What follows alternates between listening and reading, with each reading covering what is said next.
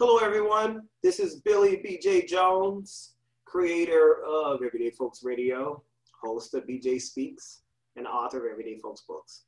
Today is September 11, 2020, a very special day, a day of remembrance. And we send here from the Everyday Folks family a shout out to all the loved ones who've lost their lives during the 9/11 tragedy 19 years ago, as well as to those families who are still enduring, and to those who were on the front line, men and women who helped serve our great nation to help us recover. Our heart goes out to you. And also a special shout out to some very special folks. I'd be remiss if I didn't recognize the South Florida Writers Association for all that you're doing. You're doing so much. When don't you stop? So thank you for all of your love and support. I know your meetings are coming up, and we want to advocate that the meetings are the first of each month, and you can visit southfloridawriters.org for that information. Also, special thanks to all of our previous guests. A shout out to my dear colleague, Mr. Nadeem Tabj, who is my co-host of our new series, which is called Fright Talk, which takes place every other Friday evening. And we talk about everything horrific and suspenseful. So our next show is on September 18th. Visit us on everydayfolksradio.com for more information.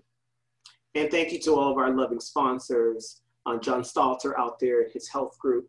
This segment is for you. If you're looking for health and health opportunities, please let us know here at Everyday Folks, and you can visit our webpage where you can reach John Stalter. He's an amazing team, and they can consult you in the right direction. But today is about someone very special.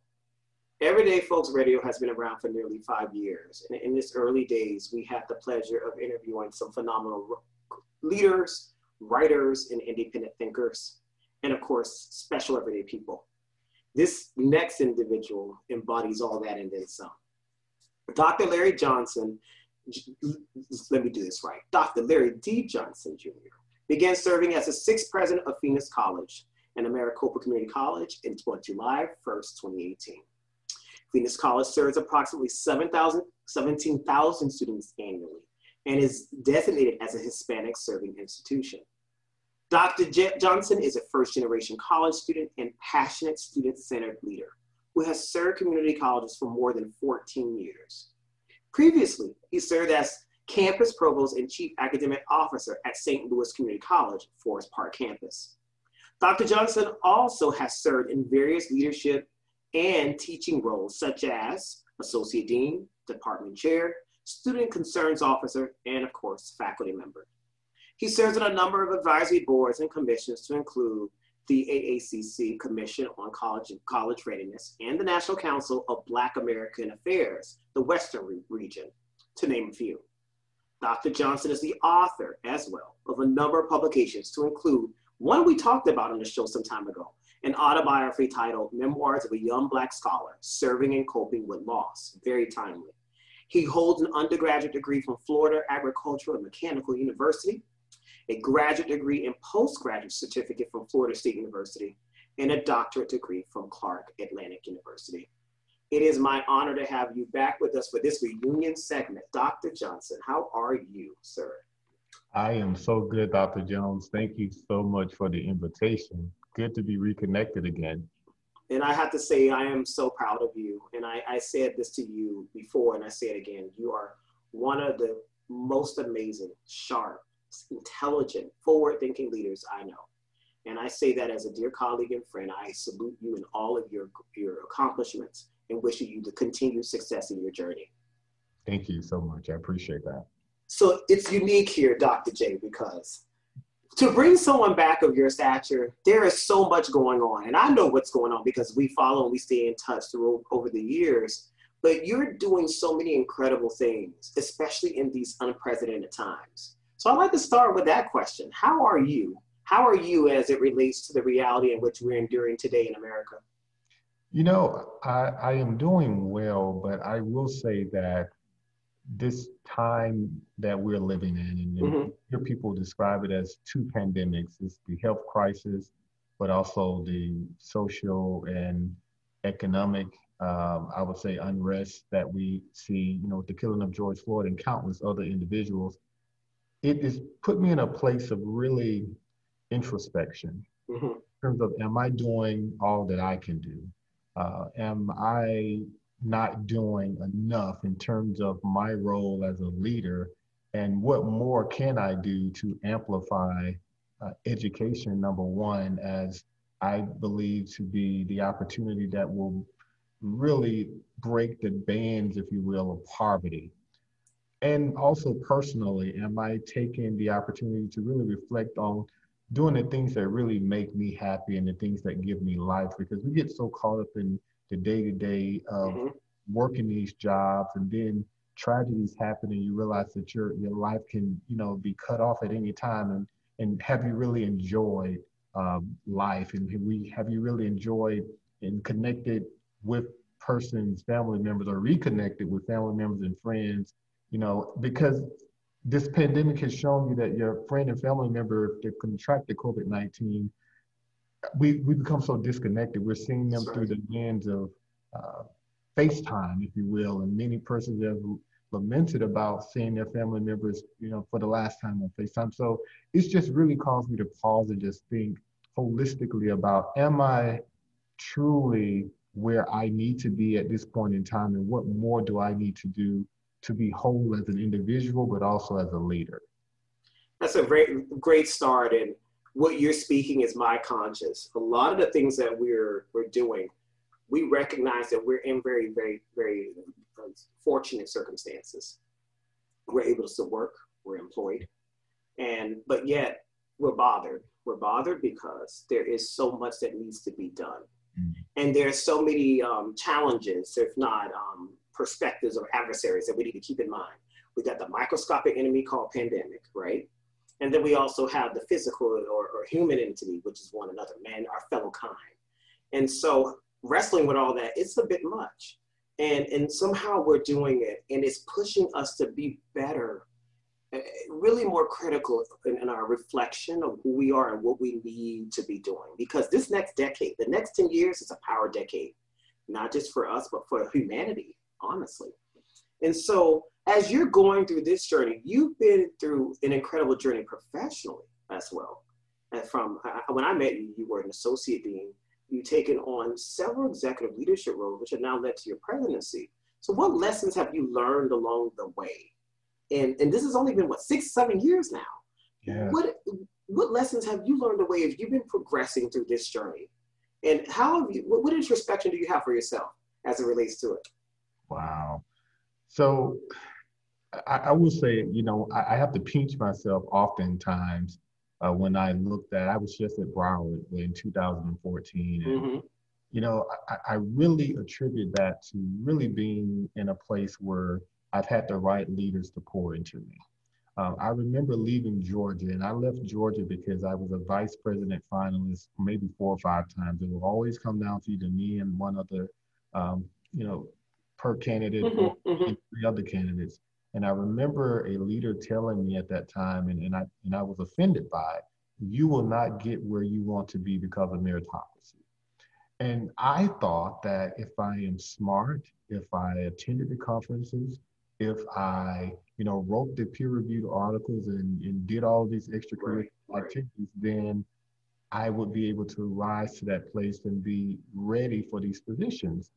And I was offended, but as I have matured in my profession, I kind of understand a little bit more about what that leader was saying, is that you can't get to a role as the CEO of an organization, especially in higher education, unless you have people who can vouch for the work that you've done. Absolutely. It's not enough for you to say on your resume, your CV, that you've increased through the persistence, completion, and engagement, and all of these other metrics that we look at. But you need leaders to say, I know that he has done this work. I know that he can do this work, and allow me to share examples that will speak to him not only as a leader, but holistically as a person of integrity. And I get that now. So what I've gained over the last, I would say, a couple of years, is that I have to be true to myself. I have to truly arrive to the job in my authentic self. I have to be honest with you. I was a little fearful about really applying to roles of presidency because I was single, and I was told that, most college boards and most jobs are looking for you to be married with a family, and that heteronormative aspect of what we know of what society likes to place on us, Right. especially as men of color. But then I woke up and I decided that if I am going to really make the systemic changes to impact changes for students of color and men of color, then I wanted to break that mold. I wanted to be an example of, competency, having the accolades and the pedigree to be able to compete for these roles, but to show people that without, saying that I'm wedded or with kids and have that, right. that normal, if you will, right. family structure, that I could still do this job. So I've learned to be my authentic self, to not sacrifice who I am because of the societal pressures, but I've also understood the importance of being able to, in those spaces, be vulnerable, because that was the place that I was not vulnerable, and in my book, I talked about yes, being vulnerable, but I did not really demonstrate that as a leader. And I realized over the years that if I am truly to engage with faculty and truly to engage with staff in the community, I had to show myself, as much as I was comfortable sharing, so that people will get to know me. They'll understand my values. They'll understand the things that are most important to me professionally and personally. So that's something else that I've learned in this whole, I would say, realm of being authenticity. And, I've also gained insight around just patience, patience in that when you arrive at an institution or an organization, you see so many things that you want to change. You see so many things that can be changed, and you may have the influence to change them. But I've learned that it takes time to truly understand organizational culture. It's really important to understand the history of the institution and then to get those small wins. So for me, it's more about now, when I enter into the next organization, what is the infrastructure already in place? How can I build upon that legacy? And how can I truly find who are the influences of the organization and be able to really get to know them, what they value, and bring them along as partners with this transformative ideas that I may bring, but not come in saying, I know all the answers. And that's never been my approach. But I think over the years, I've learned patience through taking time to understand more about the students, the faculty, the staff, the community, and then after some period of time, then work with the team who reports to me or that works alongside me to really identify. So we have all of this information about the organization. What is it that we collectively want to change? Not I, the president, but what is it that we can do? How do we view equity? How do we, view diversity and inclusion, and come up with a shared vision and a shared understanding so that we can all move forward together. So those are some lessons that I've learned from, I would say, 2014 to present, being a leader, being a servant leader, being a transformative leader, but also about, just being whole as a person. It's interesting. You bring up several things that I personally thought you always had in you, which were these qualities, because I've always seen you're so polished and so true and just so honest and forward thinking. I remember, and I want to share this with our listeners, I remember the very first day you wanted to start the Festival of Music, Film, Literature, and Art at our college. And as you know, it is now entering its 6th, if not 7th iteration of the show. It's doing so well. We just had a meeting a couple of days ago, and we're so delighted that we're living in that dream, that vision you had. But what you did was so amazing. You amassed all of us. You got us together and said, well, what does this look like? Because if we have buy-in, then we're more likely to contribute. And you provided the support. You gave the vision, at least a vision of, hey, I want this to exist. But you guys paint that picture. How do you see yourself? How do our students value that? And I remember how you framed it so well. And I use it to this day as like almost the mantra of the entire event when I'm talking about what it is. And that is the piece that I share because, well, you already had it in you. It was a matter of cultivating for you to acknowledge it. And the higher we go in leadership, I always say there's loneliness in leadership. There's loneliness in leadership. It's not that loneliness is a bad thing, but you start recognizing many people either they put leaders on certain pedestals. There are obviously gatekeeper expectations to being a leader. that kind of keep you sometimes a little distant from folks in ways that you probably don't like from the previous roles that you may have had, right? And so as a result, the stereotypes and the hype begins as it relates to that. But I've always felt that you stay humble and true to that. And you were very good at knowing how to take your pulse on circumstances to know, wait a minute, how does this help the person? Because you always put other people first. But also, how can this also benefit me? How can I grow in this process? I always felt you always had that inner voice because I remember our talks and our conversations about that. And I remember something you said in your book, your autobiography. You experienced some incredible losses in your time, but you turned those lemons into lemonade. Yeah. Not only you, but your siblings as well. I remember that conversation very distinctly, and I use it as an example in all my classes. And so now that you look back at that work that you published, right? Because it was one of your most, I feel, one of your greatest creative pieces because it was not academic. It was all Dr. Johnson. Yeah. So people could get that backstory, not because it was about you, but I could identify with that because I was a little Black boy too, who also went through some loss. And so now that you have written this book and it's out there in the universe and you reflect because you lived the life and now memorialized it, do you look back on some of those moments, perhaps in the storyline itself, where you say, you know what, I've evolved from this or learned from this even more because I went through this, perhaps? You know what, Billy? If I can say Billy. Yeah, please. I want you to call me Billy, of course. Formality so Billy. If I speak on that, that is a really good question. You know, I actually put the book down for a while. And when I say put it down, I didn't focus on it. It was there, but it wasn't there. I, as of recent, reposted about I remember. I saw it. I was thinking about, okay, the pandemic has happened. And it made me think about all of the young men that have come to me. I've received messages on social media say, hey, I read your book and I want to be mentored by you. Women, have even just conversely have said, hey, I want to know more about this whole process of healing. The book for me at the time, whether people know it about, it was my way of truly healing and being sane. I didn't write it to really make money because the book has not made money because I have not marketed it way. For me, it was truly about, I need to be healed. I have some things that I am wrestling with, I'm struggling with, and I really need to get this out on paper. And being a literature major, I've always read, that those great works of art and how readers really divulge, their inner thoughts and their feelings. And not all the time the story ended pleasantly, as mine has ended or is ending, and we're still writing this story. But for me, it was really a way of that catharsis. Aristotle talks about that ritual, that cleansing.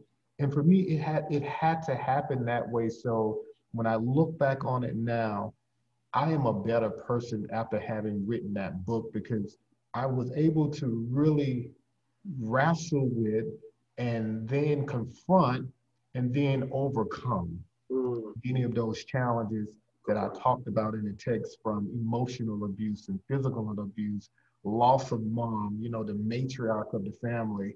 And when I look at all of the young men and women that have read that book from then to present, it confirms that I had to write that text, not just for me, but at the time I thought I was writing it for me, but it portends what I later learned, that it was really not about me, but it was about all of those countless young men that I mentor now, and young women and seasoned men and women around. You can still be successful and not allow what you experience to be a crutch, what you experience to be an impediment to your success. So for me, it's really not now about, it's empowering. Persons will say, well, you were very raw in that text. You really shared some very intimate moments. Are you concerned about, masculinity?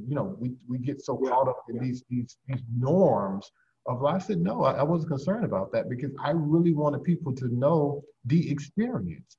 And countless people can now relate to the experience. And when they see the role that I'm in now, I want them to know that all of those things happen. but they were the part of my life that has helped to really confirm the work Mm-hmm. was Mm-hmm. critical, but also helped me during my maturation period, not as an adolescent, but into my adulthood, but also more importantly into my professional leadership development as a servant leader, because I always now believe in how can I really serve the community? How can I look back on those experiences of lack and things I did not have that I talk about in that text? So Mm-hmm. now that drives how I work with my team in terms of always putting them first and putting students first, and why I so enjoy working with our students who are first year and underserved, because I see myself in them, and it's a representation of everything I talked about in the book.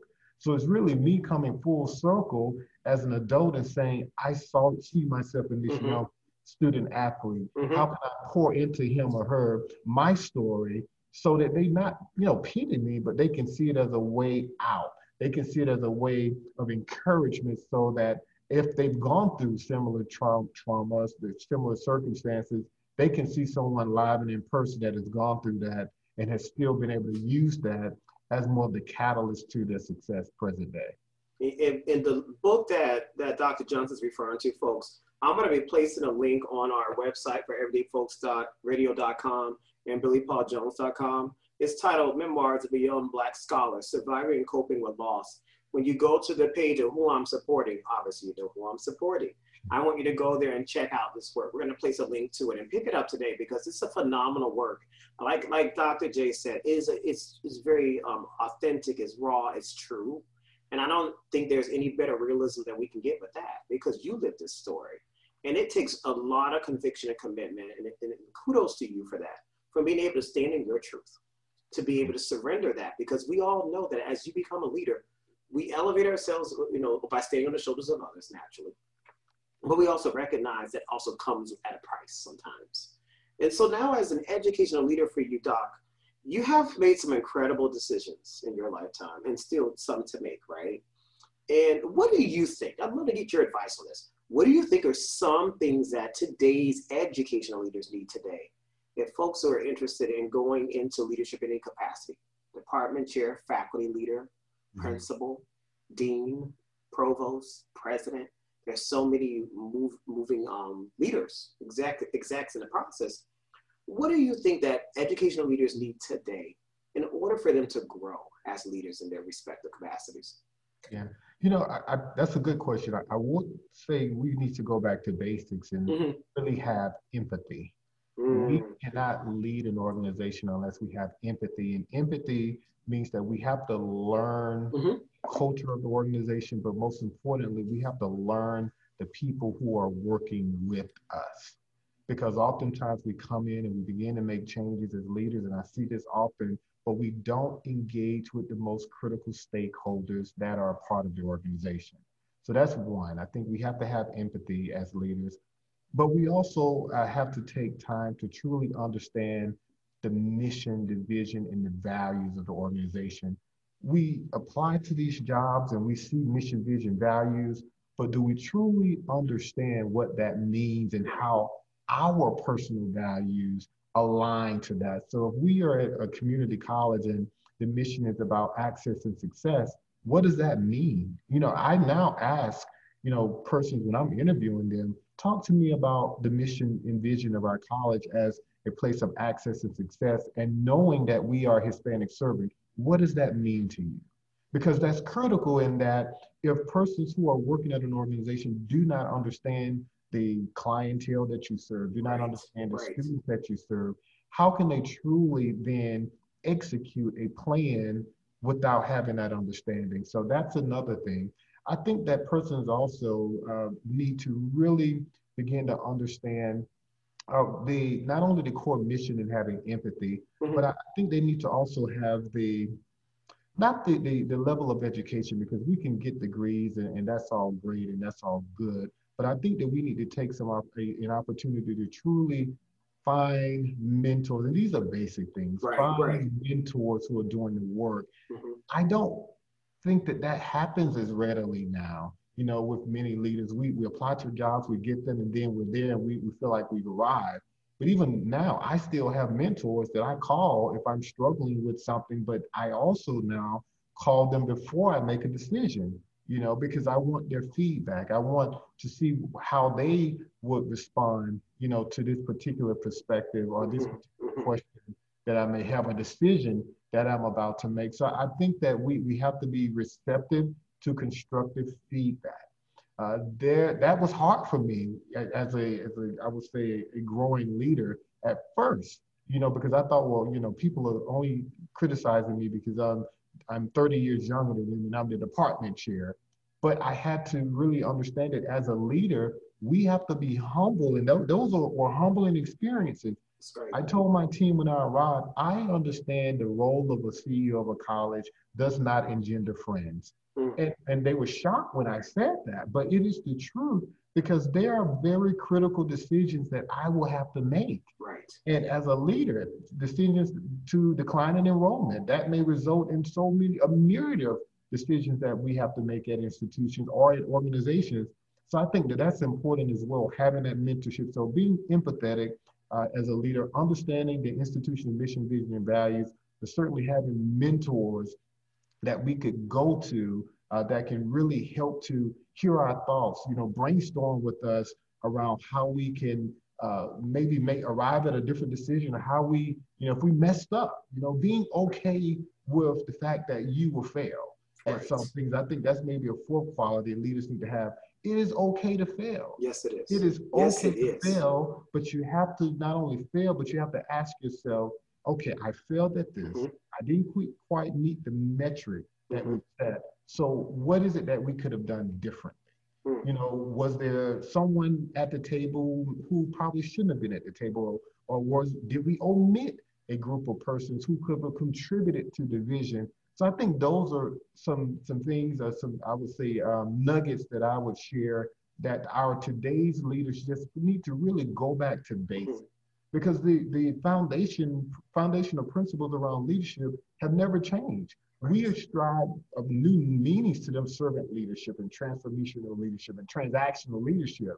All of those leadership philosophies, but if you are a person that is just, you understand the mission of the organization, you understand that you have to value your stakeholders and get their input, that's a basic fundamental principle around being an effective leader and being an active listener. All of those, I think, are fundamental. And we get so caught up in the philosophies and the grandeur and the rhetoric and the narrative around leadership, when we just have to really sit back and think about, if I made this decision, or if someone made a decision about this particular topic, about my growth, development, professional, how would I feel about it? And I don't think we oftentimes, do that when we're making decisions as leaders. So that's what I would say.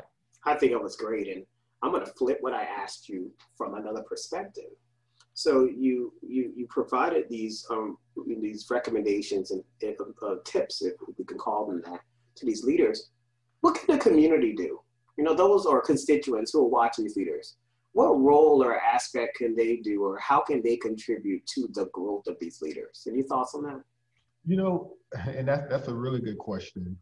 I believe our community they can be very pivotal to the success or the failure of a leader. And I'll give an example. When I arrived to Phoenix, the chancellor at the time, Maria Harper Marinick, she partnered with the community to host a welcome reception for them. And that welcome reception were all of the key leaders throughout the valley. And that was critical, because then it was really up to me to not only engage those leaders, but to also build that rapport with them, to share with them, the value of the organization. They already knew about the college, but it was really about them getting to know me. And I believe in getting to know me, they felt that I was receptive to their ideas. They felt that, I was really passionate about the students and the organization. And it was then the community's, and it still remains the community's responsibility to support not only the institution, but to support my growth and my success. If I am doing something that is not living up to the mission, and the reputation of the college president, it is the community's I would say it is really incumbent upon them to pull that leader by the coattail and say, okay, well, have you thought about doing this? That's right. and I provide my perspective here. And a leader that does not engage his or her community, I believe, is probably on a spiral down in terms of their success and their longevity with an organization.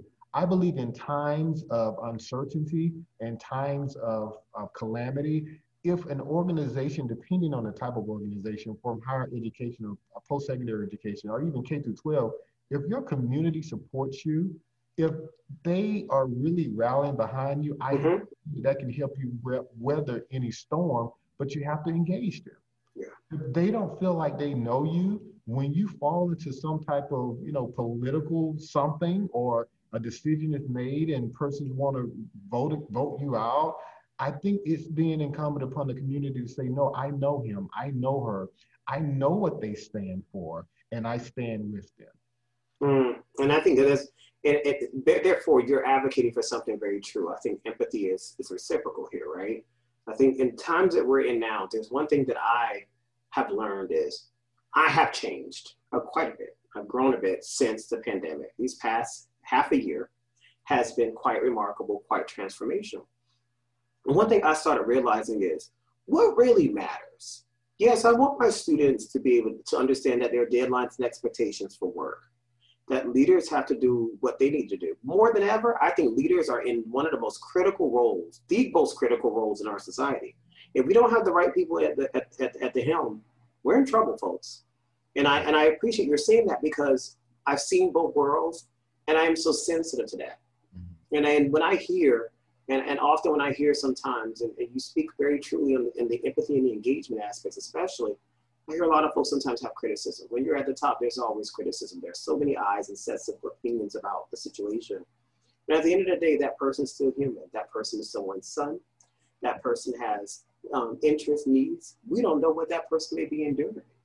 And here we are casting stones, even if they're metaphorical. And I think the more that we do that, even from a community standpoint, we really got to take the time and really evaluate the circumstance, the individual, understand his or her contributions to move forward. And I appreciate you doing that, because the more leaders who do that naturally and make that organic among his constituents, the more likely or less likely it is that these situations that do come up will occur. And when they do, people are willing to talk and say, hey, listen, or even inform, right? And, as you're moving forward and growing in all of this, you've done so much, but what keeps you going? What keeps you going, Doc, every day? That is a great question, and that is a question that I'm trying to answer every day. I will tell you that to know that I am in a position where I can influence outcomes for countless first-gen, marginalized, and underrepresented communities, that's truly what keeps me going. Because I would say sometimes on the weekend, I'm excited about getting to work on Monday because there's a new idea that I may have want to share. Or, I'm ready to receive the data around this particular initiative that we've implemented. I would like to see, where are we? Look at those benchmarks. Have we moved the needle? So for me to see our community change, that empowers me. To be in a place where the college is in the media for something positive, that keeps me going. So I think there's a seminal relationship between my personal and professional life. I think they're one and the same, because if the college is doing well personally, I'm really happy about that. Because I don't have any kids as of yet, so it's really the college and having friendships and being able to really engage with my siblings. Those are the things that keep me going. But most of the time, it's really seeing the college and the students doing great work, to receive an email from a faculty member to say, hey, you encouraged me to apply to NYSCI to present. Hey, I was able to be accepted. That gives me joy. To have a student say to me, I met you at a minority male initiative from the National Council for Black American Affairs 7 years ago. Do you remember that? I'm now graduating with my master's degree. That empowers me. It does. Again, it empowers me personally. It keeps me going personally, but it also keeps me going professionally, because it lets me know that the position that I have signed up for, that I have devoted my being to, is really helping someone life change for the better. And all that you just said, you find the time to help others and listen. And the art of listening, I think it's a lost art. A lot of folks aren't listening. We're quick to talk or speak or communicate, but the art of good listening intently is very important. And good leaders, I think the more high profile or surface you become in a role, the more important that is, because good listening is so important. You've achieved so much. I mean, so much in your youth, and so much to come, right? Is there anything that you haven't done yet, professionally or personally, that you haven't done yet that you'd like to do? Gosh. So I will say one of the things that I had not done prior to March, that I've devoted my, I would say my first 5 years of my career to teaching. Love that, because teaching, being a faculty member, really helped me to better understand how to advocate for students in the role of president and work with faculty as well. Right. And I always wanted to go to Paris. I talked about Western civilization. I've talked about the Louvre and, you know, all of these great artists and playwrights, and I was finally able to go. So that was one of my, I would say, one of my bucket lists. I was able to go to Paris. I was able to go to London in a week's time, although it happened as the pandemic was coming upon us, if you will. So I would say that I feel like I have done, to this point in my life, and I'm 39 now, I have done most of the things that I've desired to do. And I was just having a conversation with a friend. I said, you know, I'm 39, and, you know, I've been fortunate, I've been blessed to become the president of a college at 36. Yes. And, you know, that's the typical age for most presidents is maybe 40s, early 50s. So what am I going to do for the next 25 years? I was like, I don't know if I want to be a president for the next 25 years. So I'm now beginning to have that conversation about what's next. You know, I've been a president now. This is my third year at Phoenix College, at Maricopa Community College. And, you know, I'm thinking about, you know, after this, what next? I want to transition to an organization to do more advocacy and policy work that supports post-secondary education. So like a, you know, Department of Education at the state or the federal level, I don't know, but I'm beginning to think about that now in terms of how can I be of greater support, and what role could I be in that will provide more global impact? Because one of my goals is to certainly do work locally and state, but I also want to make a global impact. Right. And I have to define, you know, what does that mean in making a global impact? Because I believe that there are countless students, not only our minority students, but there's the students who are aging in and aging out of foster care. There are the students who are the opportunities for youth, the 16 to 24-year-old students who are not in school and they're not at work. We have organizations who are helping these different populations in pockets. But what role could I be in? Which boards can I sit on where I can amplify the need for more collective impact instead of a siloed approach to how we are truly meeting the needs for many of these special populations? So for me, I'm beginning to think deeper about how can I make more systemic change in terms of really closing the economic gap and closing, you know, the health disparities and bringing more awareness to our marginalized communities. So I think for me, I'm beginning to have that conversation about what is the next 10 to 15 years to look like for me. Can I do that work within a college setting? Do I need to look at a nonprofit organization, and where are the partnerships and the parity where I can truly accomplish those goals? I always say too much is given, much is required, right? Yeah. And what you're saying here is very true. You recognize you're in a good place, and you really, you know, you required so many great things, but you recognize the power and the gifts that you have bestowed. And that is so wonderful.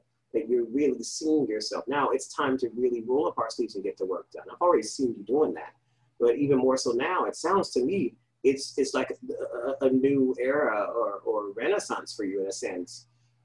Because now you've already have these other things behind you, which are skills and experiences that you can build upon to help serve in the capacities that you want to. That is so awesome.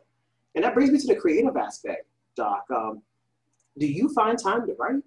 I mean, do you still write in the midst of everything going on? How does that writing process work for you now today? You know, as you navigate and also helping engage with so many. You know, I honestly have not had the opportunity, but what I am learning to do now to partner with, for example, my faculty and staff. So we are doing amazing work around basic needs. So I told my team, I said, hey, you know, let's share with the higher ed community the great work that we're doing. I will partner with you on this particular assignment. So I may write a section of the work and may not be responsible for the entire work. And what that has allowed me to do is really reawaken, you know, that creativity, because I'm now sharing the process. It's not just about me writing a work and I'm the only author, but I've learned the power of really connecting with other authors of a specific work, and it still has the same end result, that I've been able to share my voice, share my talent around, you know, a topic that I'm interested in.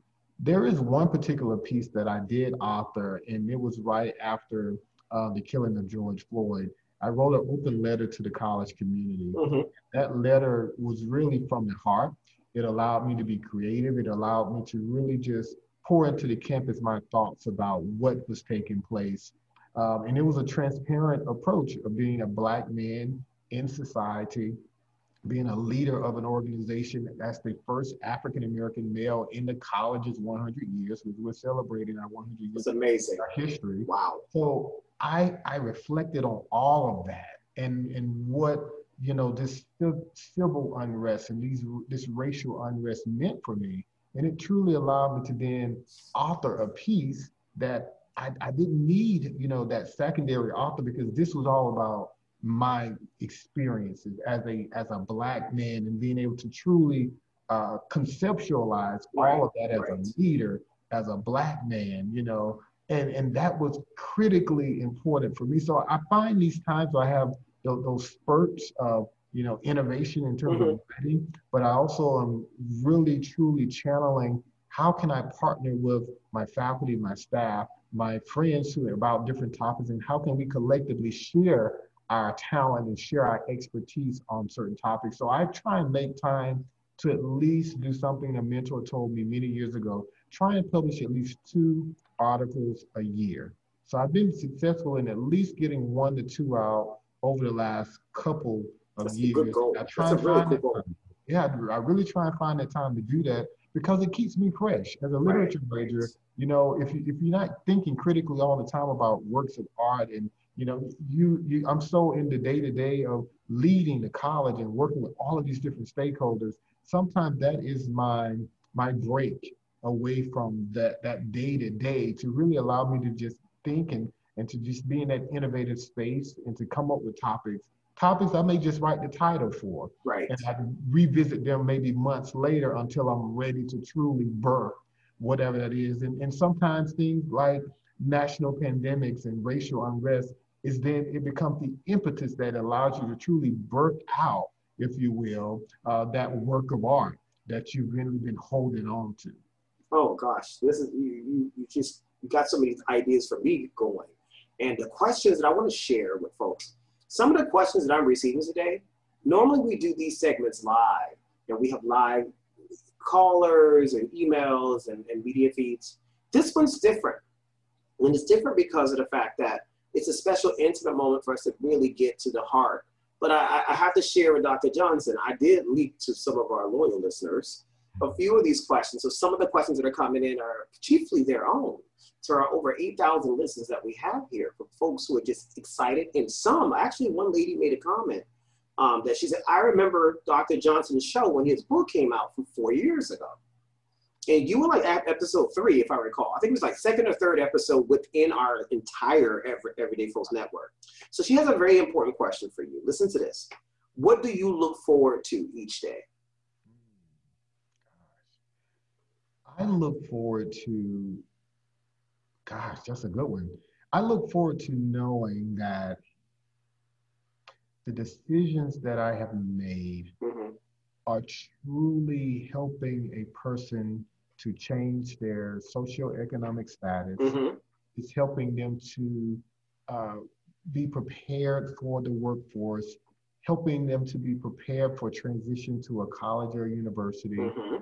And hopefully those are the things that I look forward to daily. If I can hear that and receive, a message or a note or a text or an email saying that as a result of my actions, this is the outcome that has resulted in this person's life, then I look forward to that. I look forward to persons who have served with me as faculty, who I am able to provide a reference for, and they become deans. I look forward to really waking up every day and having the influence to be able to help somebody. And that's just who I am at the core. It is. There's this song about if I can help somebody along the way, then my living will not be in vain. Well, those are words for me. I embody that. It is who I am. People will send me messages on LinkedIn. Oh my God, you're president, blah, blah, blah. Can I have 15 minutes of your time? Absolutely, because I did the same thing.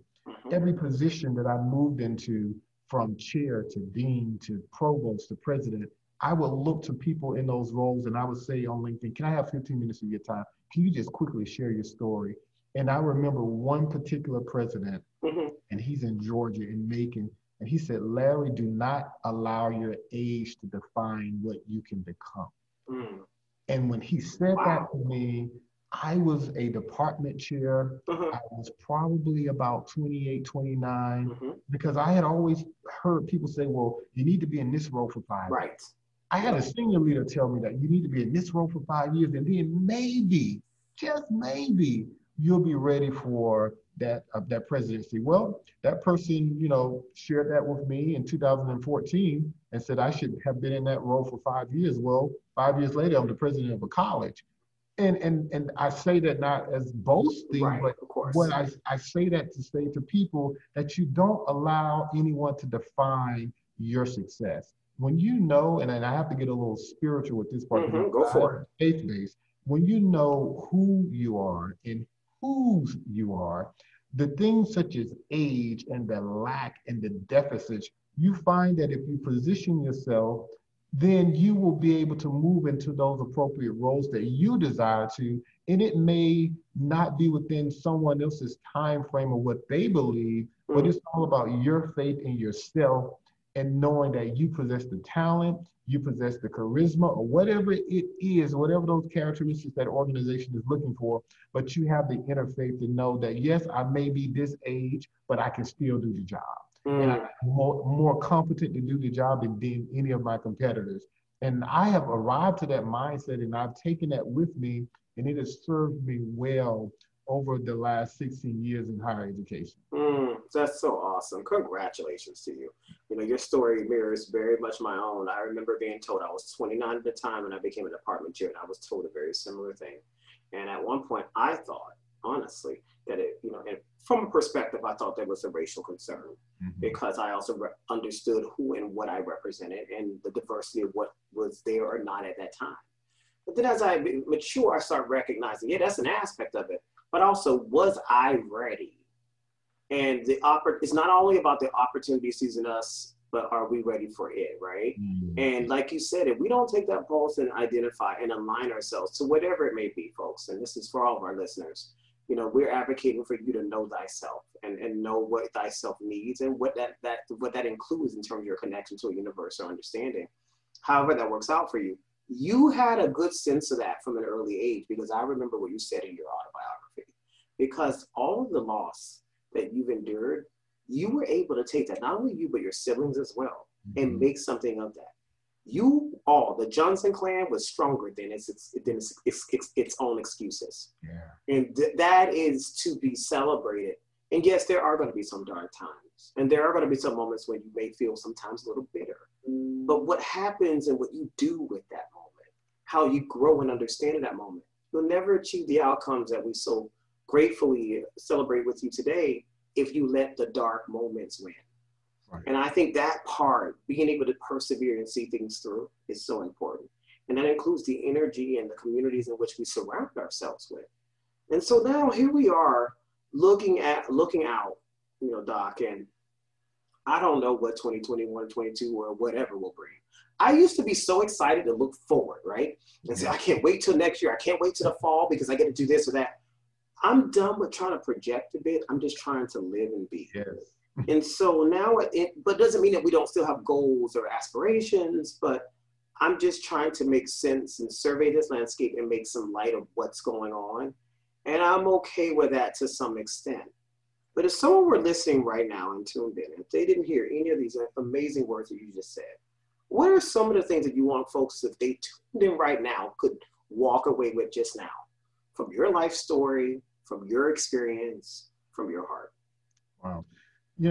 I would say that we have to truly, again, take an inventory of who we are, Mm-hmm.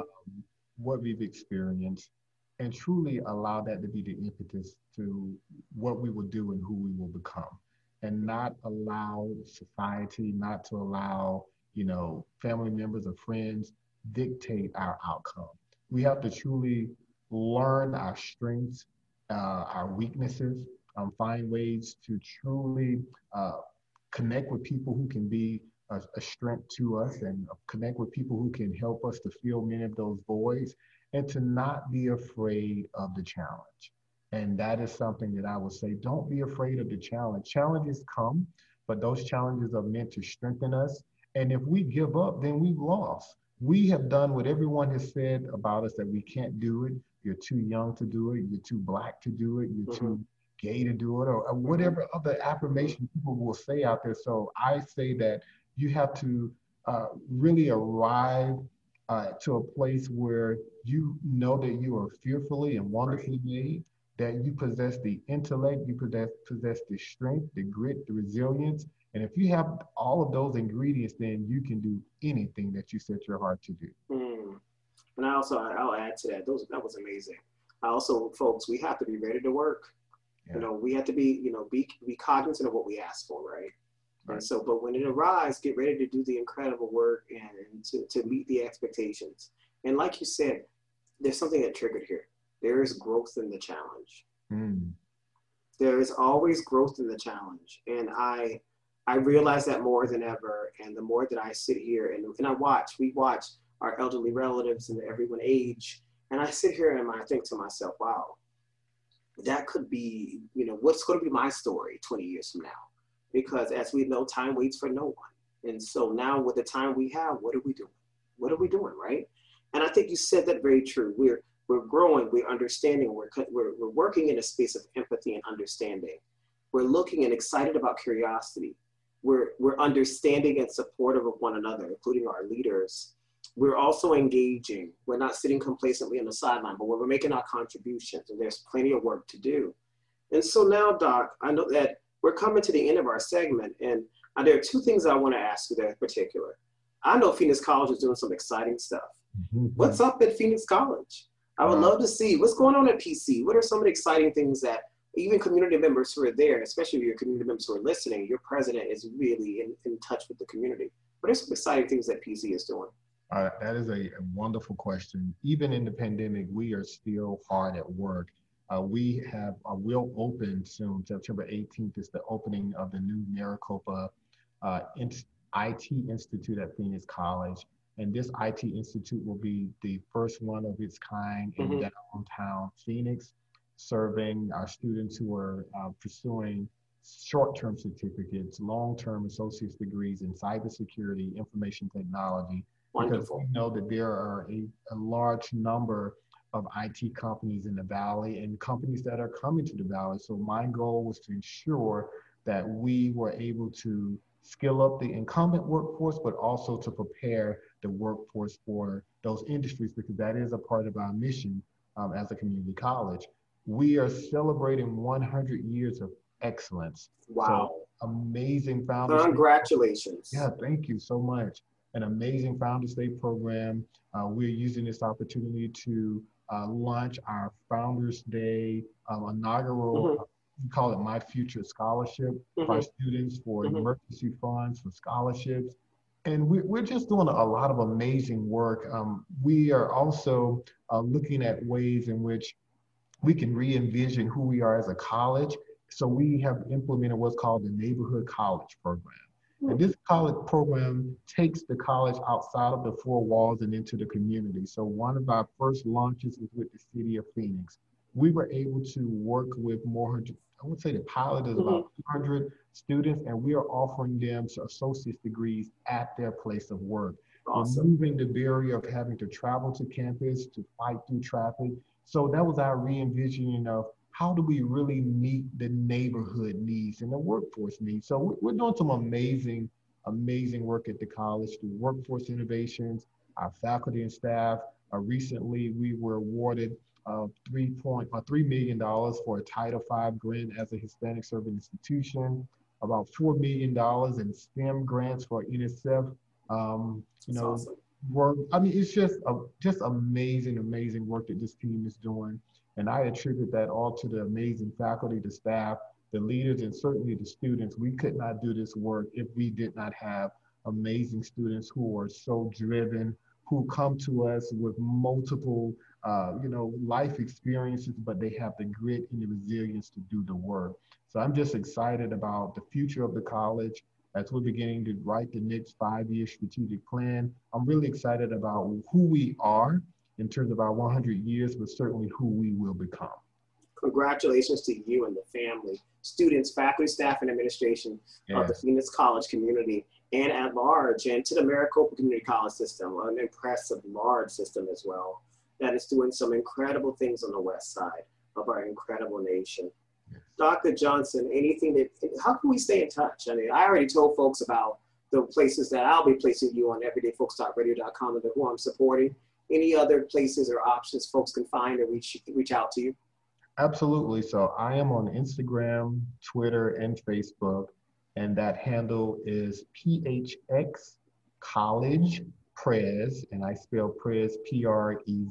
So that's PHX College spelled out and Prez Prez, and that's Instagram, Facebook, and Twitter. They can also follow me on LinkedIn as well.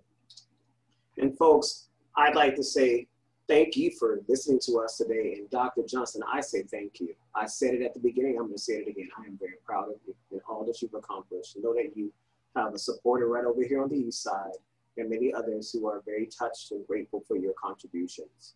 And I know that you will continue to inspire and transform lives in the incredible work that you decide to do currently and then also in the future.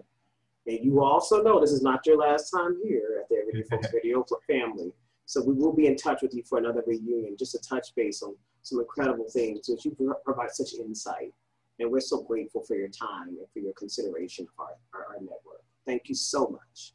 Awesome. Thank you so much, Billy, for all that you do and what you do for our community. And so I still really feel very close to South Florida. So certainly I would say our community, the stellar work that you're doing at Broward College, South Campus, and I'm just really amazed by your energy, your excitement, and just truly your passion for really giving a voice to the voiceless. So thank you. Thank you as well. And we thank all of you for listening today to this segment of Everyday Folks Radio. Tune in at for our next segments. We have several shows coming up in the next week. All shows are archived, available in the Apple Store or on Google Play.